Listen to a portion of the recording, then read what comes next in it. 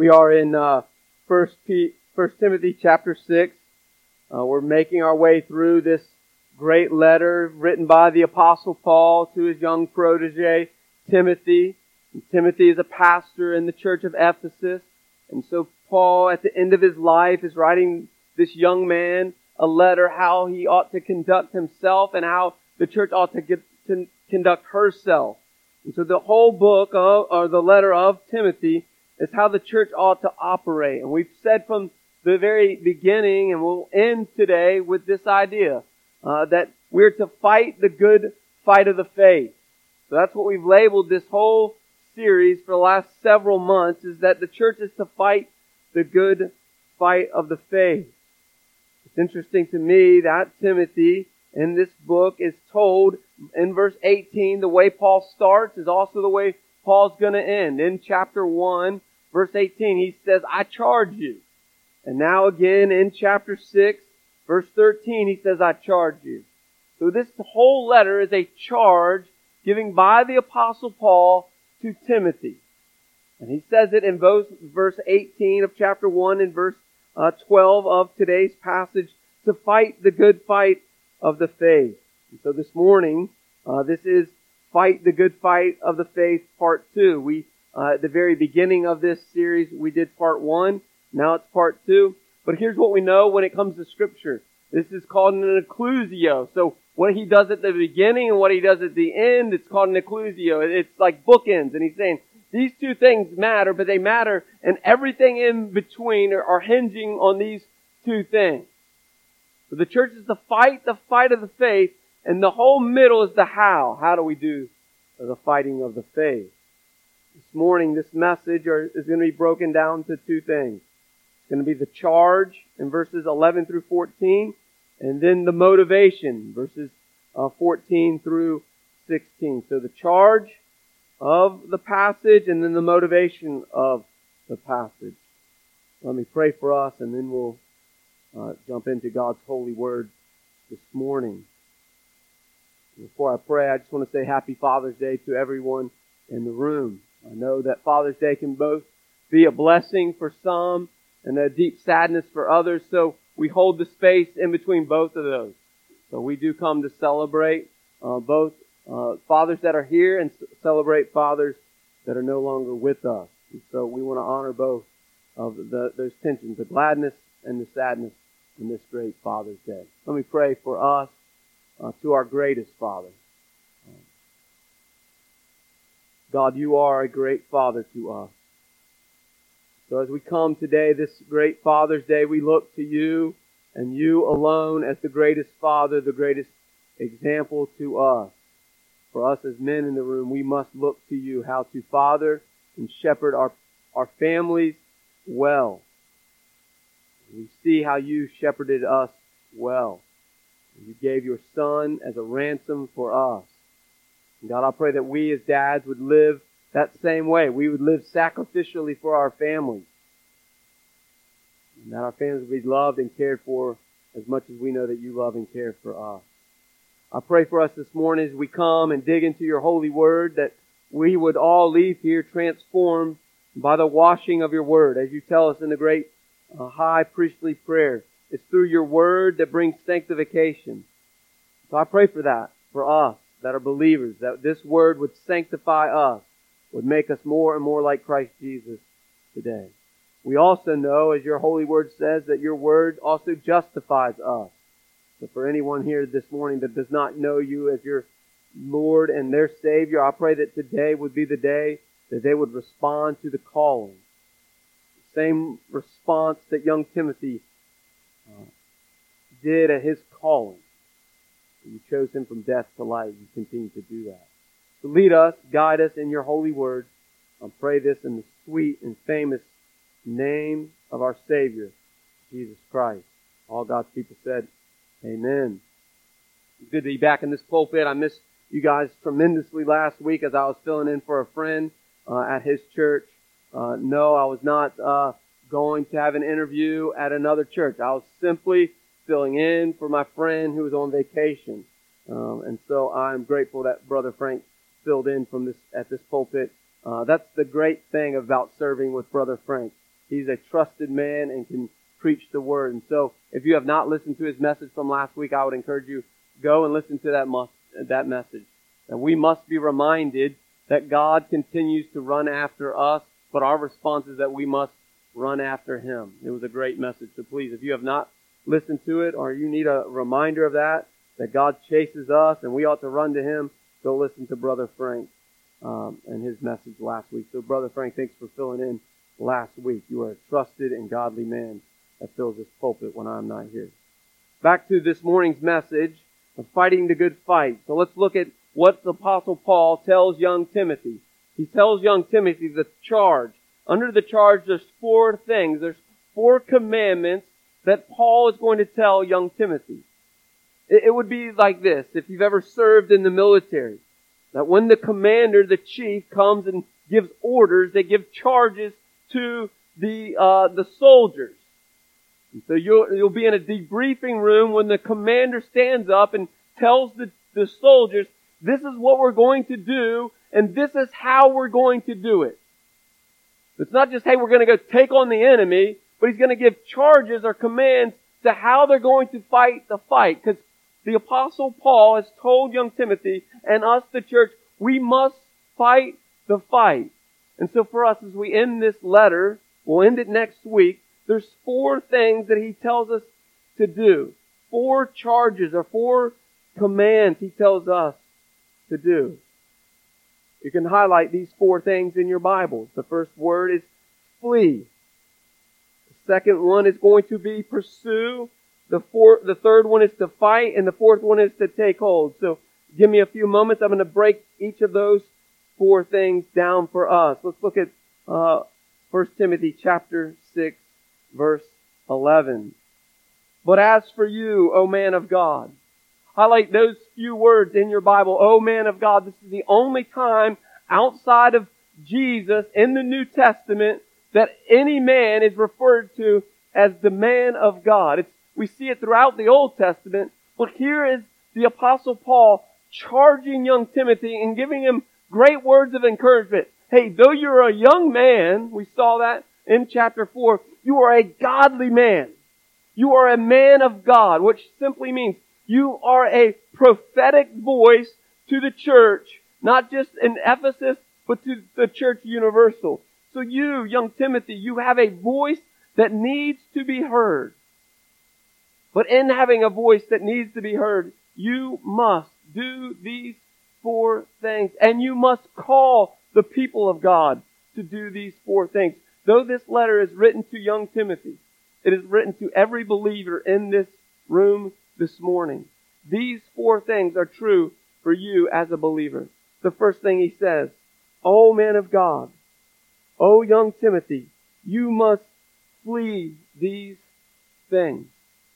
The first charge that the Apostle Paul gives to Timothy and he gives to you, we must flee things.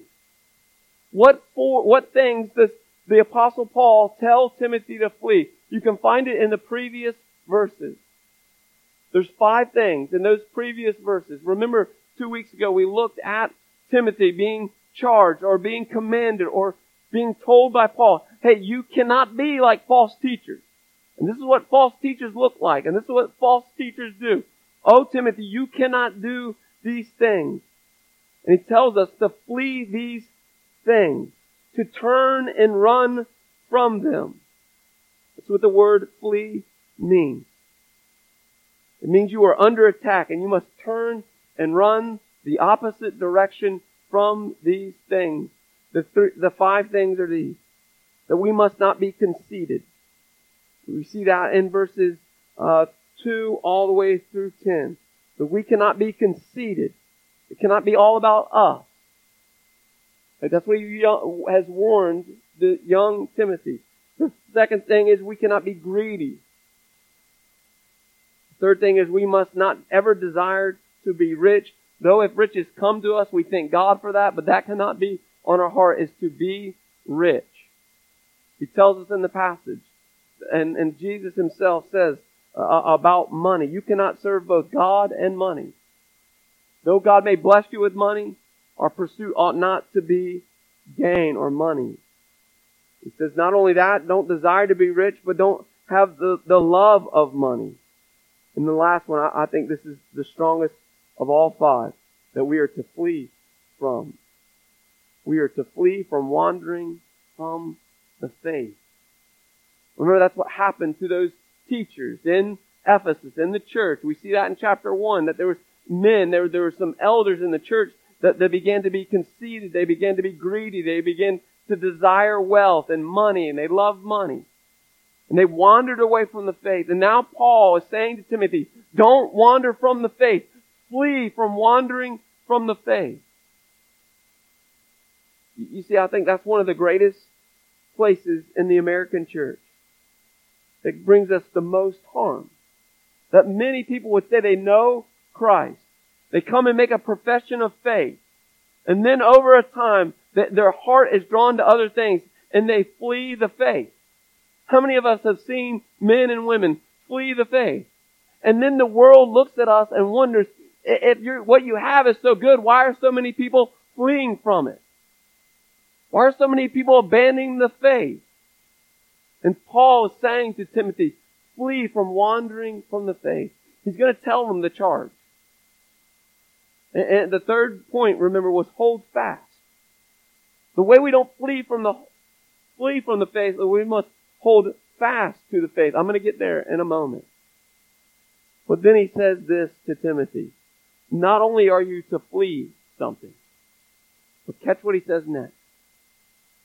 He says to him, flee these things and pursue these things. My greatest fear for us is that we run from sin and we flee things that are not of God. But there's no aim to what we're pursuing.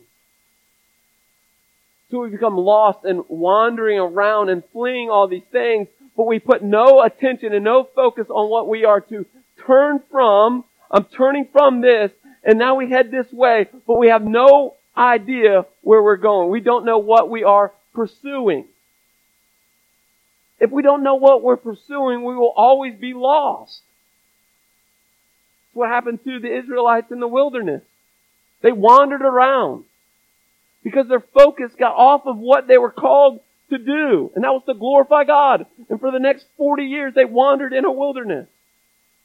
And I wonder for us, House Chapel, how many of us have fled the things of the world, but we've not pursued the things of God? But now, he tells us 6 things that we are to pursue. That word pursue means to run after with all of our might. Don't just turn from things, but in turning from sin, we must run to things. And he gives us 6 things we are to run to. What the Apostle Paul says he has done in 2 Timothy chapter 4, verse 7. He says, I've fought the good fight and I've ran the race. And I've ran it well. What's he ran the race well in? The pursuit of these 6 things. The 6 things are this: righteousness, godliness, faith, love, steadfastness, and gentleness. If you look at these 6 things, you can break these 6 things and you can put them as if Paul is rewriting the greatest commandment.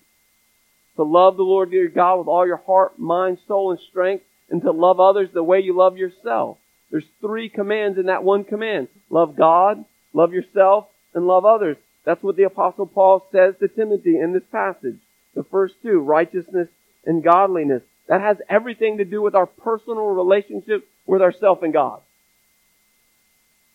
Righteousness and godliness can only come from God.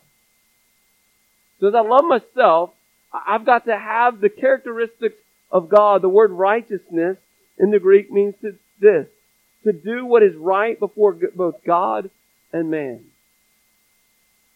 Do we live righteous lives? Do we pursue righteousness? Do we run to God and the things of God? That is what the Apostle Paul means when he says, hey, you must pursue righteousness. Are you, and am I, and we the church, pursuing righteousness this morning.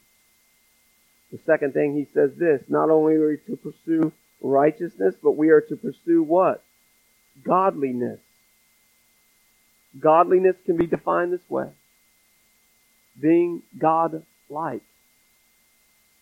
I'm not saying we're going to be God. I'm saying we must have characteristics that are godly.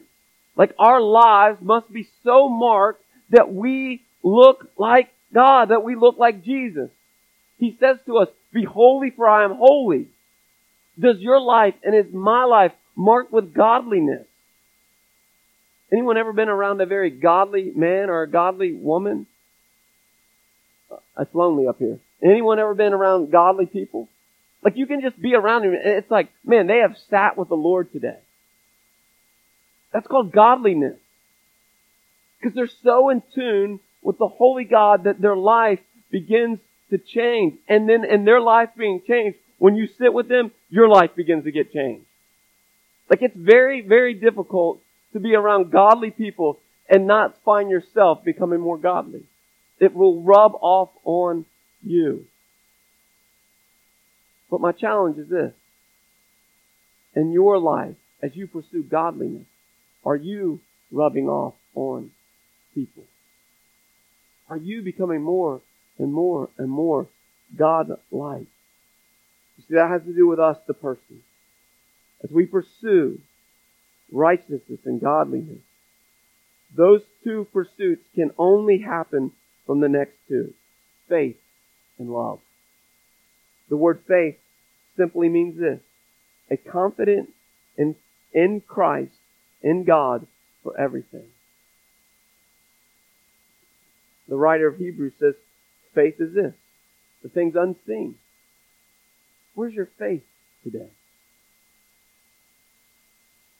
He's telling us we must pursue faith. Do we have the confidence in who God says He is? Because if we don't have the confidence in who God says He is and what God says He will do, we will have no faith. You see, my relationship with God will determine the amount of faith that I have. Do I really believe who God says He is? Do I really believe that? Because if I really believe that, then my faith is going to be grand. Because then I can put all my confidence in God and not the things of the world. And so Paul is saying, Timothy, where is your faith? Where is your confidence? And that must be true for us. Where is your faith? And what is your confidence in this morning? Remember, he just told us at the beginning of this chapter not to put our confidence in money and stuff, but in the one who gives us the money and the stuff. And then he says this. Not only are we to pursue righteousness, not only are we to pursue godliness, not only are we to pursue faith, but we must pursue love. That word love in the Greek is the word agape. There's 4 different words for the word love, but Paul uses strategically the word agape. It has this idea of volition and choice. I choose love, but I will only choose love based on my relationship with God because I know how much God loved and chose me. Let me say that again. I will only love when I understand how much God loved and chose me. Then I will choose to love other people. But it comes out of my relationship with God. So he's saying, as you pursue righteousness and holiness, then you're going to pursue faith and love. It's an unrestricted and unrestrained compassion for God and for believers and unbelievers. Do we, church, have agape love for one another and for the world? Do we? Do I have a love for both God, believers, and unbelievers? So those are the first 4. We'll transition into the last 3. Because when I begin to love God, I will have a love for other people. And in my love for other people, 2 things will happen. I will have steadfastness, and I will also have gentleness. But my steadfastness and my gentleness must flow out of love. The word steadfastness means this, a perseverance. What he's talking about is a relational perseverance. That I must continue to pursue people even when pursuing people gets difficult. Anyone ever been in that? And what Paul is saying to Timothy and to us, the church, we must have perseverance for one another and for lost people. How often do churches split because we do not have perseverance with one another? I'm telling you, I'll say it over and over. This color of this carpet is not what splits the church. It's a lack of perseverance and kindness and love for the party that splits the church. And then we blame it on the color of the walls. It's not the color of the walls. It's what's happening in our hearts that's the problem. It's not brown carpet or red carpet that's the problem. The problem is me and not having a perseverance to wade through the mire and the junk with someone else and them wade through it with me. Because we all know the color of the carpet does not matter. But Satan will use the color of the carpet to leak in, to divide, so that we, the church, don't have perseverance, so that the church will die. And if the church dies, then what happens? We no longer become the salt and light of the world. And God's called us in Matthew chapter 5, verse 13 through 16, to be both salt and light to the world. But that only happens through our love for God and our perseverance with one another and with the world. That's what Paul is saying to Timothy. And then he's saying, through your steadfastness, you must have gentleness. Now, when we hear the word gentle, we think of at least I do, like a child. Like, oh, they're so gentle, they're so sweet. That's not the word in the Greek. Again, this is the only place that this form of the word gentle is used in the New Testament. It has the idea of meekness. It's what Jesus said in Matthew chapter 5 in the Beatitudes. Blessed are the meek. You know what the word meek means? This is so important. We are to be gentle, or we are to be meek. That word meek means to be power under submission. Who are we to submit to? God Himself. But God has called us as powerful beings to live under His submission. And when we live under His submission, then we become gentle to one another and to the world. We don't use our power to gain control. We use our meekness to demonstrate the great power of God to ourselves and other people. And so I ask you this morning, as you flee from these things, the conceit, the greediness, the desire to be rich, the love of money, wander away from the faith, sin, when you flee those things, are you pursuing these 6 simple things?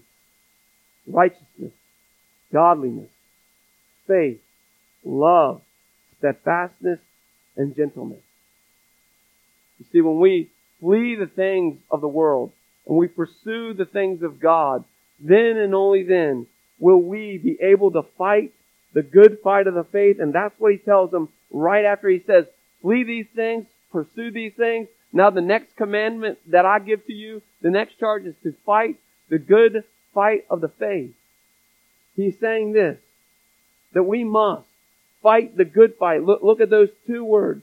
The word fight means to have agony, to agonize over something. That's where we get our word agony from. It's from this word, this Greek word, to fight. Are we agonizing over the things of God? You see, because righteousness and godliness and faith and love and steadfastness and gentleness, they are not easy things to come by. Anyone ever thought, man, gentleness is so easy? It's like drinking coffee. That's tough. We got to fight for these things. Like you've got to, I've got to, we the church have to fight for righteousness. Because we believe that we live in a world that fights against righteousness. Turn on the TV when you leave here. I mean, get in your car and turn on the radio. You don't have to get to your house. It's going to cost us a lot. We must agonize over righteousness, godliness, faith, love, steadfastness, and gentleness, but we are to fight the fight. And look at the adjectives that he used about fighting, what kind of fight it is. 1 4-letter word. It is a good fight. How many of us have gotten into fights that are not good fights? Okay, I'm the only one. Oh, lonely again. We have all gotten to the fights that are not worth the fight. But the Apostle Paul is saying to Timothy, saying to us, the church, this fight that I'm calling you to, it is worth it. This is a good fight to fight. Because in this fight, everything in the world hinges on it. Do we realize that? This fighting of the good fight of the faith, the world hinges on us fighting this fight of the faith. The salvation of the world hinges on us, the church, and fighting this good fight of the faith. It's a good, honorable, worthwhile fight. And he's called us to fight the fight. He's saying to Timothy, you must live your life in such a way that defends the faith. You see, when you flee these things, you pursue these things, then you're fighting the good fight of the faith. What he's saying to young Timothy is what matters here. Is both your orthopraxy and your orthodoxy, they both matter. Like he's saying, you must defend the faith. He's been talking about that for the last 5 chapters. That is our orthodoxy, what we believe to be true about who Jesus Christ is. He says that in verse 13. He's going to go back and say in verse 13, I charge you in the presence of God who gives life to all things, of Jesus Christ, who in his testimony before Pontius Pilate made a good profession. Remember the profession that Christ made about himself. I am the King of Kings. Who you say I am? That is exactly who I am. I am the King of Kings, the Lord of Lords. I am the Savior of all. That is what we must herald, we must protect, we must fight for. That we live for Christ the King, and we must fight that with everything that we have. Because we have a world that says, no. Jesus was just a good man. Jesus was just a kind man. Or Jesus was a lunatic. No, but we must fight the good fight about our doctrine. Our doctrine is what sets us apart from every other world religion. That we have a God that's in 3. God the Father, God the Son, God the Holy Spirit. God the Father sent God the Son to redeem us. That's what sets us apart. That's our doctrine. Do you know what healthy doctrine is? Is what he's saying to Timothy. And if you know what good doctrine is, then your life will show what your doctrine says. That's your orthopraxy. What you know must be dictated and shown by what you do. Orthodoxy and orthopraxy. I wonder how many of us have either healthy orthodoxy, but no orthopraxy. We say we love Jesus, but our life doesn't show it. My other great fear for us is that we have healthy orthopraxy, that we live good lives, but it's not in our good lives living that gives us any orthodoxy. If I just live a good life and I don't believe in Jesus Christ, then I am doomed to hell. But I'd venture to say this, because this is what God's Word says. If I just simply say I believe in Jesus, but my life doesn't look different, then you're doomed to hell just as much as the next guy that says they live a good life. They must be coupled together. A healthy orthodoxy must match my healthy orthopraxy. What I say I am and how I live, they have to match up. Or I'm going into a world that the world would question everything I say I believe. Do we live that way? That's what Paul is saying. You want to know how to fight the good fight? Let your orthodoxy and your orthopraxy match up. Because it's worth the fight. We must fight the good fight. And then he gives us the next thing. How come? In verse 12. How do we do this? How do we fight the good fight? We hold fast to our confession. What Paul is saying and reminding young Timothy, he's not talking about his professional confession. He's not saying to him, hey, you must get saved again. That's not what Paul is saying. What he is saying to you is you must grab on and hold tight to that profession that Jesus Christ is your Lord and Savior, and you better never let go of it. Hold fast to your confession. No matter what happens in your life, will you and will I, the church, hold fast to the confession. And then he tells us in verse 13, remember Jesus himself held fast to his confession. And he went through way more hell than you and I will ever go through. And he never let go. And I wonder, church, are we holding fast to our confession that Jesus is who he says he is and what Jesus will say he'll do for us? Hold fast. I promise this. In your life and in my life, there are going to be moments. You are going to be walking through hell, about to walk in hell, or just walking out of hell and about to walk into hell.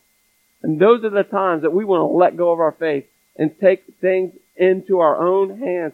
And Paul is saying to Timothy, hold on, man. Hold on. Hold on. Hold fast. Hold fast. Hold fast. Never let go. I wonder, church, has there been any of us in here that have let go? It got too hard.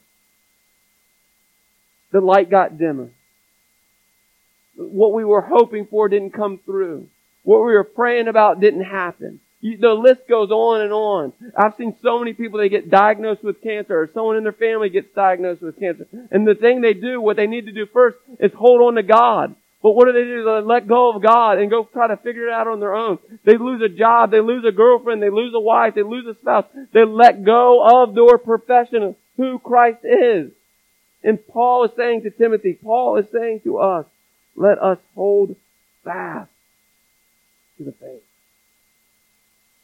And now, he gives us the reason that we must flee. We must pursue. That we must fight. And that we must hold on. What is our motivation? Because if your motivation is anything other than these next 2.5 verses, I promise this. You will let go. You will not fight the fight. You will not pursue. And you will not flee with all of your might. And what does he say to us? In verse 14, 15, and 16. I'll start in the middle of verse 15. He says, he who is blessed and only, this is our motivation. We do this for the one who is blessed. And then he gives us 4 things.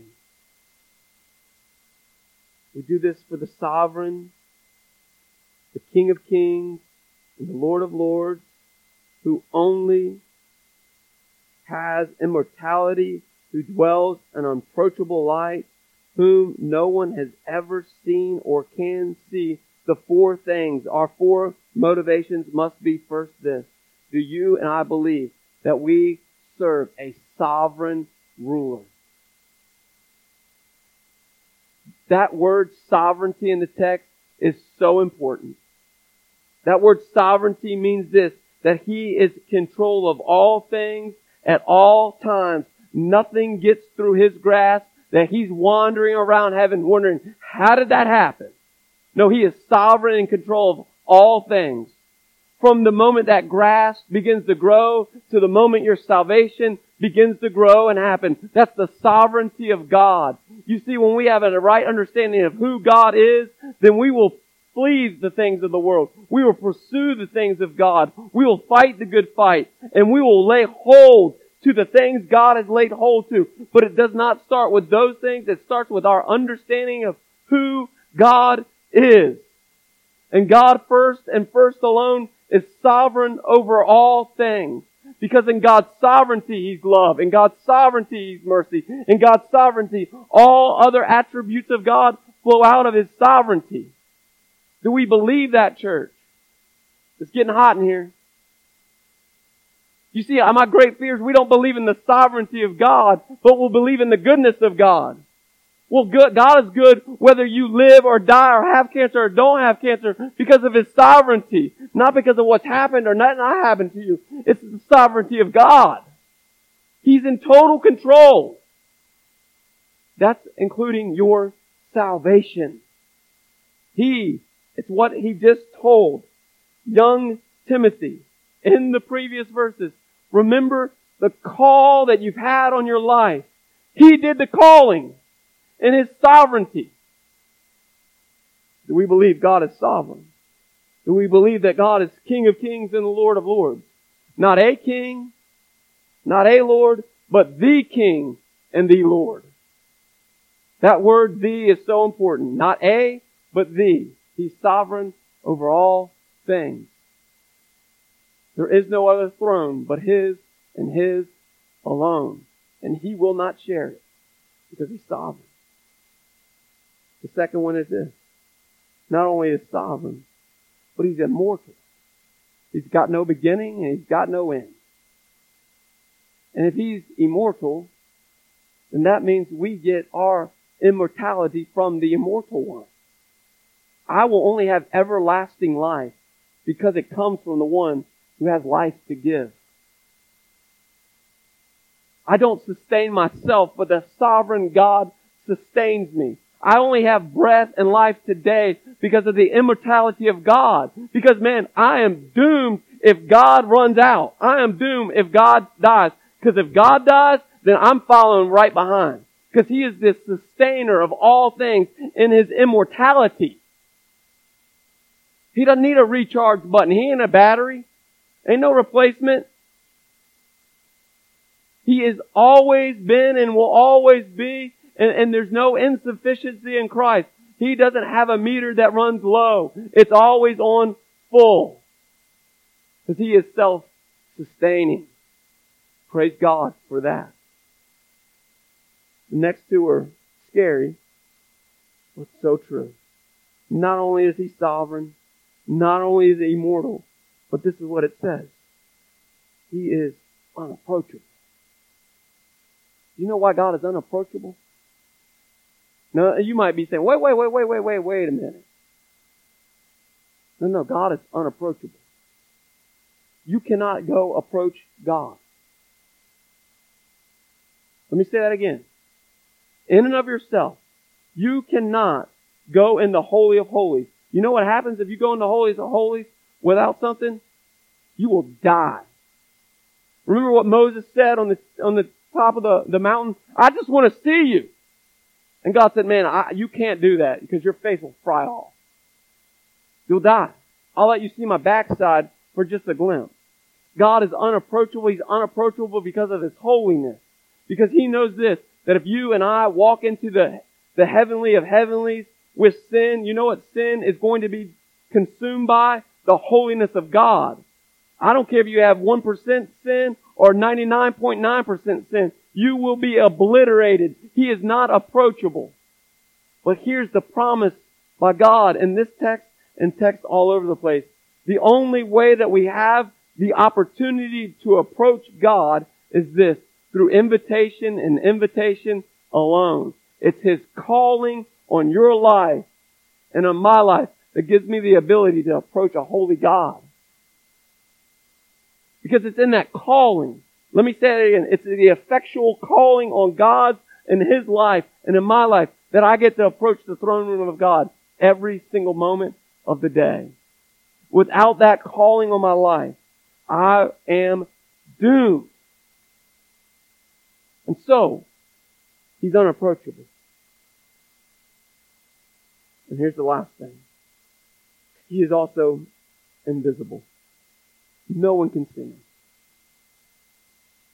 Can't see God. Again, I'm telling you, these last two are scary. But they're so good to be reminded of. God is unseen by humans until God does one thing. Reveals Himself to humans. I cannot see God on my own. God must reveal Himself to me.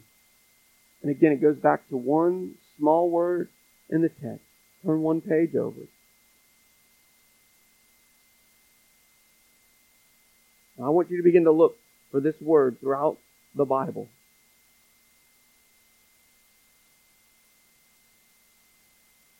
Take hold of your eternal life, to which what? You have been called. It's God's calling on your life and on my life that I have eternal life. There is nothing in of myself that I did to choose God's calling. Romans is so clear of 7, 8, and 9.